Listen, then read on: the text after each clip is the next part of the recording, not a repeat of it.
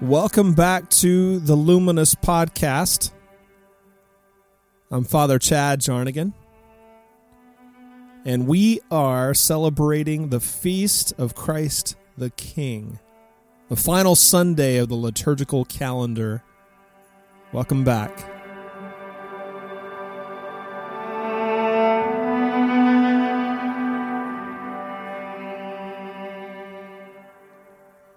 The scriptures for Christ the King Sunday are the same every year.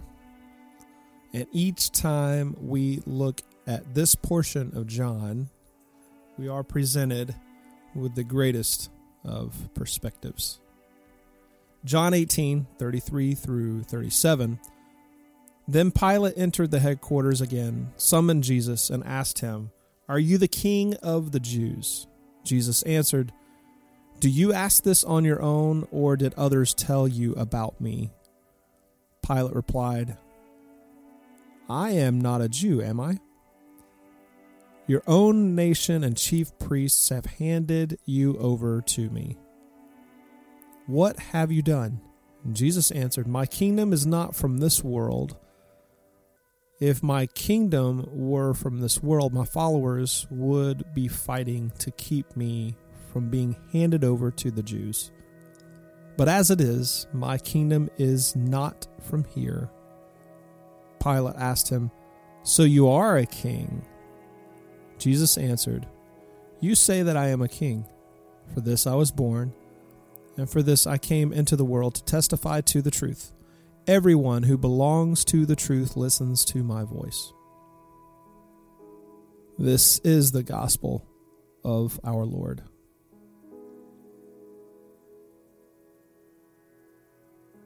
If you have ever received therapy or counseling, more than a couple of sessions, you understand the concept and the importance of expectations, managing them, and crafting a bit of an accessible reality. Each of us create expectations for our lives and for one another. There's not a single context that is exempt. We create expectations for our families, our marriages, our friendships, our relationships, our working environments, our churches, our communities, our sporting teams. Everything has an expectation. And when it begins to erode or break down, it's because those expectations aren't met. Managing those expectations are difficult to say the least, but it is important. Jesus is handed over to the government, the empire, and while standing on trial with Pilate, he is asked, he's questioned, "Are you the king of the Jews?" Jesus knows he is addressing a question that everyone is implying. With Jesus saying, "My kingdom is not from this world.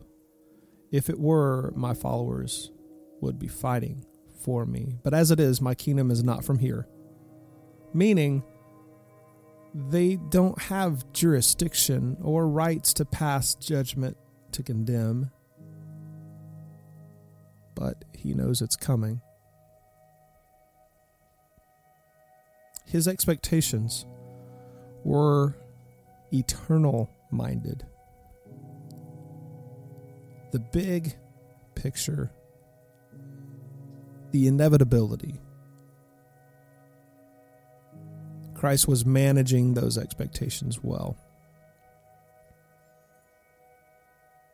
And we know historically that this was a difficult thing for Christ to process. Everyone who belongs to the truth listens to my voice. Now, this seems to imply that for those who believe, simply resonate with his way, and it serves us well to calibrate our expectations accordingly. In any teaching of Christ, we see a counter-cultural significance. We see a culture that is going in one direction, and Christ shows another way. It's incredibly important for us to realize that in our current context, we have much truth and insight to apply when the world is going a certain direction. Things seem odd when we come against it with a different conviction. It is because we are a part of the way of Christ. And by following the teaching of our rabbi, we will see a tension or a cultural rub within our society. If his kingdom is not of this world, what does it look like to embody another world? It may look like the best possible version of the current one. One where mercy, grace, and acceptance is given when seemingly undeserved.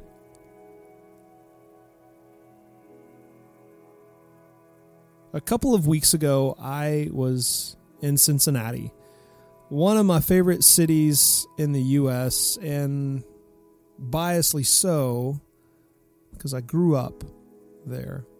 I was working with the church for a couple of days, and I was blessed to experience something firsthand that I'll have to mark in my memory for a long while.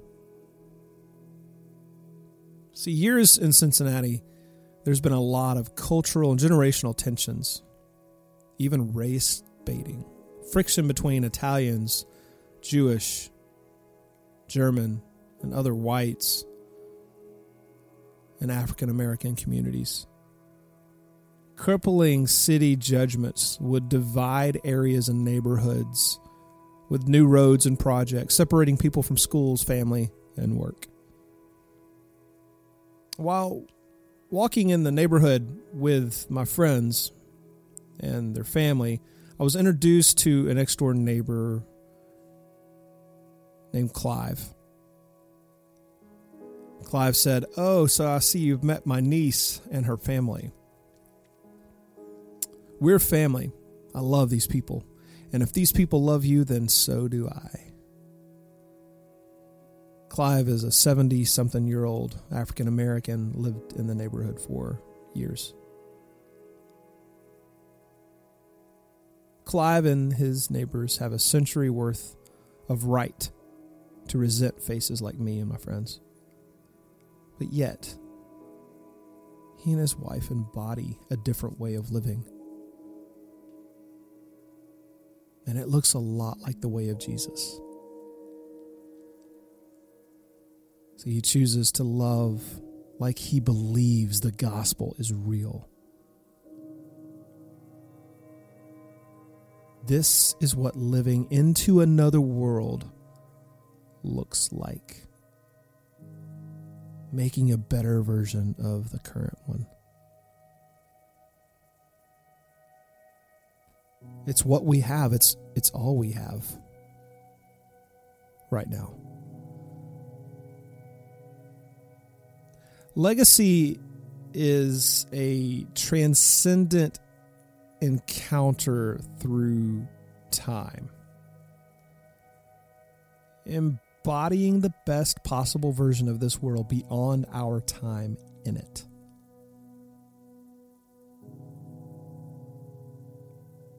A kingdom much greater than any empire or system. Regardless of our past prejudice, hurts, or traumas, we have a way forward in the light of the kingdom not of this world.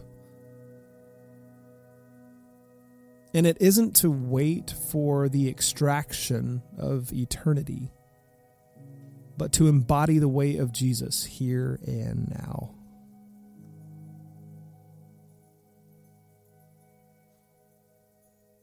In closing, Brennan Manning once said, "Suffering, failure, loneliness, sorrow, discouragement, and death will be a part of our journey, but the kingdom of God will conquer all these horrors. No evil can resist grace forever."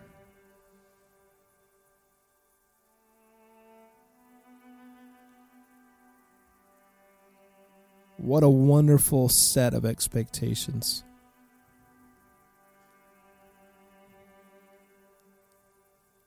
And guidelines.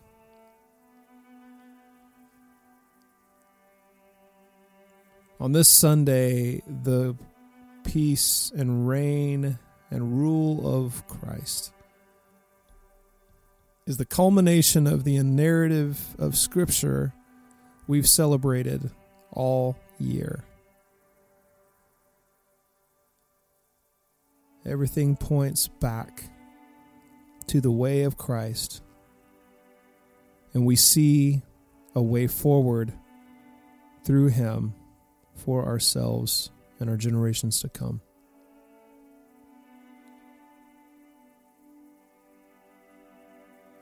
If you are in the Franklin or Nashville area, we would love to see you on any Sunday. We meet at 4 p.m. at 408 Church Street in Franklin. If there's anything you need from us, you can find us at luminousparish.com. May the peace of our Lord be with you.